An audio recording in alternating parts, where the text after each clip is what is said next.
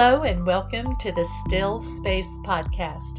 I'm your host, Executive Coach Mary Lee Gannon, where my guests and I share fun and simple strategies to manage yourself so that you can show up the way you want in work, relationships, and life, and not default to past behaviors that leave you disappointed. The Still Space is where you learn to take an intentional moment to challenge habitual assumptions that hold you back with enlightened truths that boost your genius. We transform drama, resentment, doubt, unmet expectations, and self-sabotage to executive presence, self-control, deep sleep, healthy choices, and more connection with people who matter while it still matters. It's time. I invite you to subscribe to this podcast and get any of my free publications at my website, maryleegannon.com, where you can also learn more about working with me.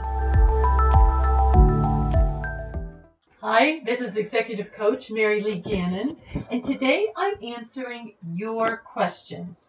And one that has come in time and time again is, how do you deal with ageism? This comes from Rochester, New York.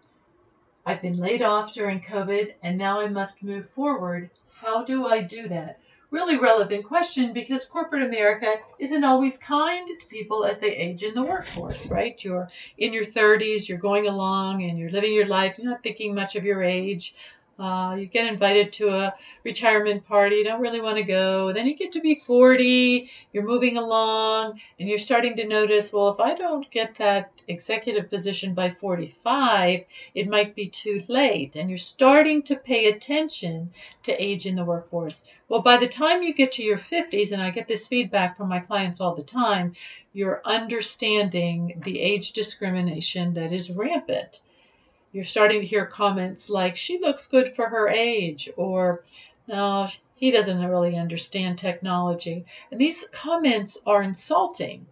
Then you get to your 60s and you hope you can just hold on to retirement because Congress changed the age from 65 to 67 when nobody was looking, and you're just praying you can hold on to your job. This is really dreadful, and we don't talk about it a lot in the workforce because we're focused on a lot of other things. I see DEI programs, diversity, equity, and inclusion programs, talk about a number of issues, but not ageism. And that just discounts their own forward progress because there are a large number of people in the age bracket 40 to 60 that are starting to think about and experience ageism. So if you're a DEI officer, I encourage you to include this as part of your program, because that segment of the population can get behind you and support you. And when you don't even address it, you've lost their respect. I noticed that within a week's time, one of my executive coaching clients was terminated. Another one was put on a 90-day performance improvement plan that is likely to end in termination. And another had his compensation decreased $100,000. I find it no accident that the ages of these three employees was respectfully 56, 57, and 61.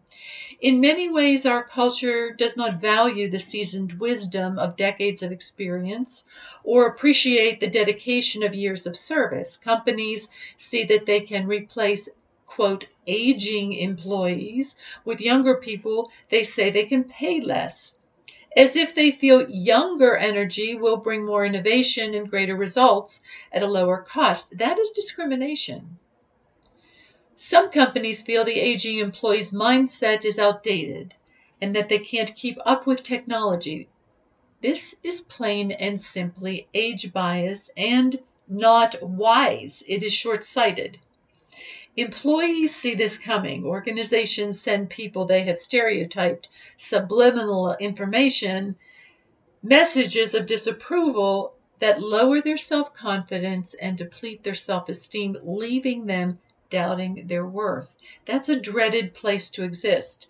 When someone carries this uncertainty in themselves, their perceived underperformance usually becomes a self-fulfilling prophecy, and the corporation is sitting back and saying, well, see, just past their time. When the end finally comes, they are completely disheartened. The employees are annihilated. Companies forget that people in this age range taught themselves how to use a computer and every other form of technology and did not grow up with technology integrated into everything they learned. It demonstrates their resourcefulness. When it comes to adaptability, the aging worker has the market cornered. They have a hard work ethic, eclipsed by no other, and carry the least amount of entitlement of anyone in the workforce today. They don't need continual feedback when companies are spending a fortune to implement internal coaching and other programs to engage and retain workers. This generation is loyal to a fault. They've lived through the cycles of economics, industries, and markets and can anticipate from experience. They aren't afraid to pick up the phone and cold call someone in a way that results in new business. They can carry on a meaningful conversation with someone they don't know naturally because it's how they built their portfolios before text messages and sound bites became the modus operandi. So why don't we harness the strengths of these seasoned professionals? Because we think they're not productive, stubborn at learning new things, and they can't learn technology. That's a bias. And then we develop confirmation bias and look for reasons why that's true. As leaders, we haven't spent time identifying how to modify the aging workers' roles so these Jedis can mentor others on how to connect, how to lead, how to sell, how to strategize. Instead, we just make cuts or spend fortunes on consultants to develop this generation. Let's leverage the talents of the mavens that have been around as advisors, trainers, and leaders. Let's not put them out to pasture. Other cultures don't do this for a reason. It's stupid and has no honor. Keep in mind, everyone will age. Some of you may say, well, I don't pay that much attention to discrimination issues. It doesn't affect me and I don't discriminate. This is one segment that will reach you. Everyone will age. So this is everyone's issue, as all discrimination is everyone's issue, because we are all the sum of all the parts that we are. If we have one segment of the population that isn't equal, we're all not equal. Aging will happen to you. And if you are in this age group, here are some very sound tips, actionable tips that you can implement right now. Number one, make sure you work on things that are, number one, measurable, number two, innovative, number three, hold a high learning curve. That they aren't things that someone can easily pick up. Because then as you earn more in the workforce, the corporation is saying, oh, we can get somebody in here younger, pay them less. Let's do that. This includes relationship building, specific technical or industry-specific skills, soft skills, leadership, strategic ability. If you aren't doing these things, do so. Make sure what you're doing is measurable, innovative, valued. If that means leaving the company that you're with or transferring to a different role, consider doing so before they can replace you with someone younger at half the cost. You should be known as the maven of your area of expertise, where people are coming to you because of your specific knowledge. Number two, be the part. Be in good shape, dress sharply, study contemporary magazines to notice what looks are trending right now. Study your younger colleagues to see what they wear. Like it or not, image matters. And when you are in good shape, you have the presence that shows confidence. You demonstrate that you care about yourself. Show that you understand discipline and structure by how you take care of yourself. Eat well, mindful daily practices, exercise. I work on this repeatedly with my clients. Your mindful routines, your mindful practices show you and others through how you carry yourself that you care about yourself. Develop those mindful practices that keep your perspective fresh. Do activities that calm you, such as yoga, meditation, prayer. read materials that inspire you every day. Other people are less apt to care about what you think if you don't care about what you think. Your appearance gives a first and lasting impression. Invest in yourself. Number 3, make sure you work for a company that truly lives the values that hang on the wall. We've all been in companies that have dignity and respect, all those things they hang on the wall, but they don't live them. Define your personal values. What is important to you? Do your personal values align with those of the company? Choose to work at a company where the employees like to work, where they live the values. Number 4, find time to mentor others. Share your expertise, counsel people, have an open door, listen well so that you may circle back to colleagues with advice in a non-threatening way. Ask good questions. Be the person no one wants to see let go. My clients work very hard on this. They're constantly developing rapport so that they are the person people come to, so that if somebody says, oh, we need to lay off so-and-so, the rest of the team says, oh, not that person, we need that person. Be the must-have, not the okay to have. Number 5, understand there are different generations in the workforce right now, and spend time with people outside of yours. I don't think that you have to look up what year falls into Gen Z, what year falls into millennials. I think we die in the weeds on this issue. There's a lot written on this, and I think that when we started segmenting the population by age, we created this problem of bias. We didn't do this for decades, and people got along better. They were more aware of each other. They didn't segment out. And so I'm not going to break down for you the different generations because I think it gets to be irrelevant. The center of the focus should be on we all have differences, be it race, be it religion, be it gender, sexual orientation, age.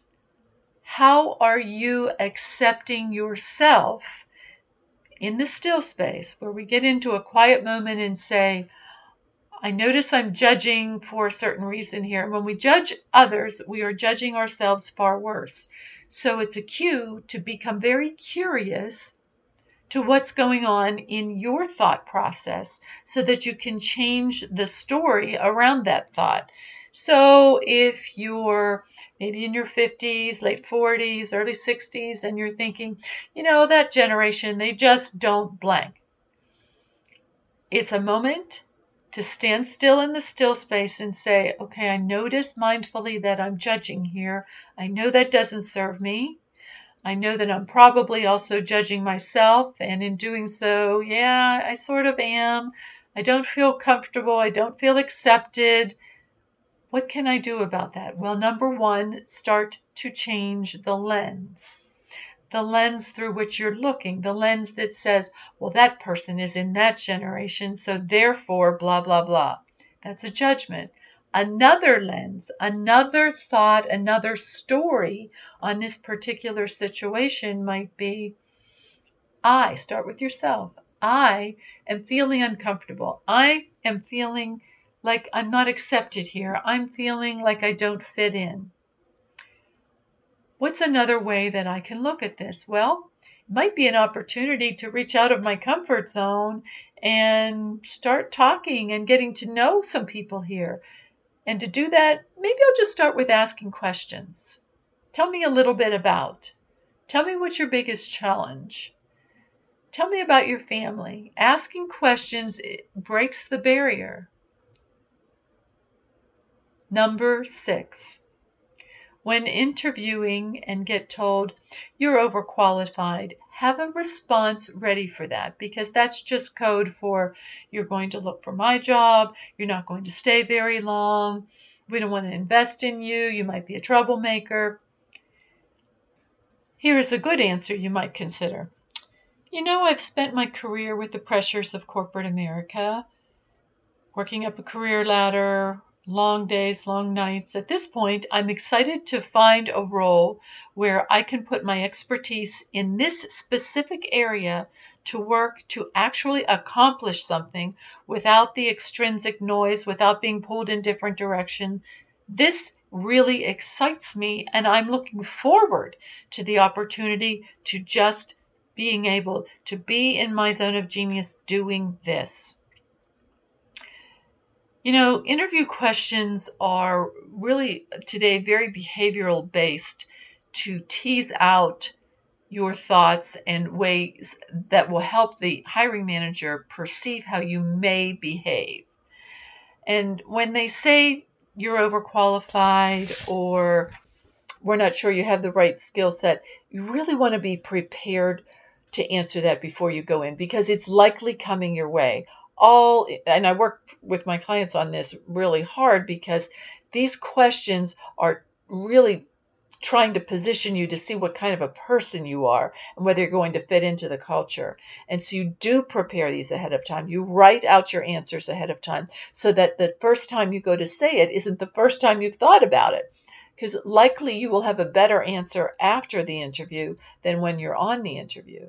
So think about that. And they're never going to say to you, you're too old, because they know they can't. Legally, they can't say that to you. So they're going to couch it with different phrases like the you're overqualified. Be prepared for the questions that you think might be asked. Number 7, define your strengths and be able to speak to your measurable key accomplishments. So somebody might say to you on an interview, well, you don't have any experience in XYZ industry. And you can say in response to that, you're right. And when I started this role, I didn't have any experience in ABC industry, but let me share with you how I went about gaining that. And then tell them the truth. It might be, in the first 30 days, I met with all of the key stakeholders. I created a matrix with suggestions that they gave me. I looked for key things. I met with all of the top customers, et cetera, et cetera. You should know your signature strength. And if you don't, then they think you don't have one. You should be able to speak to your measurable key accomplishments. And if your resume doesn't have a lot of numbers and percentages in it, you don't have measurable key accomplishments. I submit to you that you most likely do. You just don't know what they are, and you have to take some time to tease those out so that they jump off the page. When I get a resume across my desk that says, I can use this software, I have experience doing this, this, and this, that does not say the same thing as I increased sales 50%, I decreased costs 15%, I got an unscheduled promotion in the first 6 months of my work. Those things are impressive because they have numbers attached to them. Build your self-awareness so you can be in a role that aligns with your talents. Define your strengths. Take strengths assessments and be able to speak to how you've used them to create measurable results. When you say, I'm an assertive leader, I'm very professional, this is all subjective. It doesn't speak to your results. It speaks to what you think of yourself. Those results should have numbers in them. Increased sales 8% in the first year, decreased cost. If you don't know what these are, ask your friends and colleagues to define your strengths. Send your best 3 or 4 friends an email that says, I'm putting together my value proposition. I'm putting together my brand. I'm looking for new opportunities. I'm really curious as to what you think stands out about me. Number 8, know your transferable skills and apply for roles outside of roles that you've already had. That means you can do roles in which you have never worked in that industry. The industry is not what's important. What's important are your transferable skills. Consider new industries, new roles, or smaller organizations, not where they have 40 people in the HR department where they need one maven that has been exposed to everything that has come up in your area of expertise. Define your transferable skills, and these fall in 3 main areas. Number 1, communication. Number 2, organization of information. And number 3, operation of systems and equipment. And I probably should do a whole podcast on this, but let me give you a small abridged version.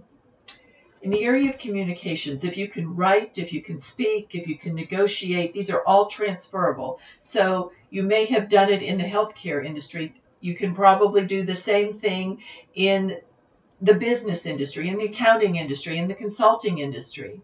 The industry is not what is as important as the skill that you have. Number 2, in the area of organization of information, think about how you organize files on your computer. If you were to leave the role that you're in today and somebody were to sit down at your computer, would they be able to find everything? If the answer to that is yes, then you're very organized. That skill is very transferable. You can take that organization to any industry. Number 3, the operation of systems and equipment. Think of the last person that did contract work in your home. They may have come in to do some painting. You probably asked them, can you do drywall? Can you also fix a light in this room? The electricity is out in this outlet. Can you fix my plumbing? Those are all very transferable skills. They work on a systems basis. And a mind that can work through those can most likely figure out things in other systems as well. If you've implemented a go live, if you've done software implementation, it's not so much the specific software. The transferable skill is that you can do a transfer, that you understand what needs to be measured to make that transfer successful. Define examples of how you've taken on new responsibilities in areas where you haven't had experience by using transferable skills and what you have measurably accomplished. Numbers again. Where have you used a transferable skill and where did it account for something measurably? Now, if you do all of these things that I'm talking about today, it will up-level your confidence, your mojo, and you're going to show up differently. Because how you're showing up and being perceived by others is based on how you're showing up for yourself and being perceived by yourself. You have to make the shift internally. And you do that by changing the lens through which you're looking at your life. It's not fair what's going on in corporate America. No question about it. But taking that blame and shame and pointing fingers perspective is not giving you power. So take back your power. Do the things that I'm talking about here. Get yourself in shape. Watch what other people are wearing. Be proactive. Define your transferable skills. Go through your resume. Put in those key measurable accomplishments. All of this, no matter what age you are, up levels your confidence level, your presence, your executive presence. Number 9, and this is actually a fun part. Write down 3 people over the age of 55 who you admire. You were always looking at the pretty people in the magazines that are 20-something, 30-something, that look great, living the life. But who over 55 do you admire? It might be a parent. It might be a political leader. It might be someone from another country. Then list what you observe about them that draws you to them. Watch a video of them. Is it their body carriage? Is it their tone of voice? Is it their eye contact? Is it their philosophy? Is it how they're always learning and growing? Is it how they're a servant leader? Become observant of the people who are thriving in this age of life. And what about them contributes to that ability to thrive? Watch that video. What do you want to develop in yourself that you see in them? And number 10, separate your lifelong career accomplishments from the instance at hand. This is really critical. You have had a very successful career. You've done a lot of things. And as you age in the workforce, It's much like you age in our culture. In America, not other cultures, but in America, you become discounted sometimes. That does not mean that you should automatically discount yourself. Nothing negates all that you have accomplished, no matter what life messages are coming your way right now. Make a list of all that you are grateful for, all of the wonderful things that you've accomplished throughout your career. No one can take them away from you. And build a repertoire of compliments. Reach out to people, especially if you're looking for a new role. Reach out to people that you worked with and ask for letters of testament, letters of reference. And to do so, it's helpful if you give them bullets of things that you accomplished when you were working together. That's where you pull out that list of measurable key accomplishments and say, I'm going through a career transition right now, or I'm creating a new plan for my life, and I'm putting together a portfolio of past experiences, and I really would treasure a letter of reference from you or some comments on what you think stands out about working with me.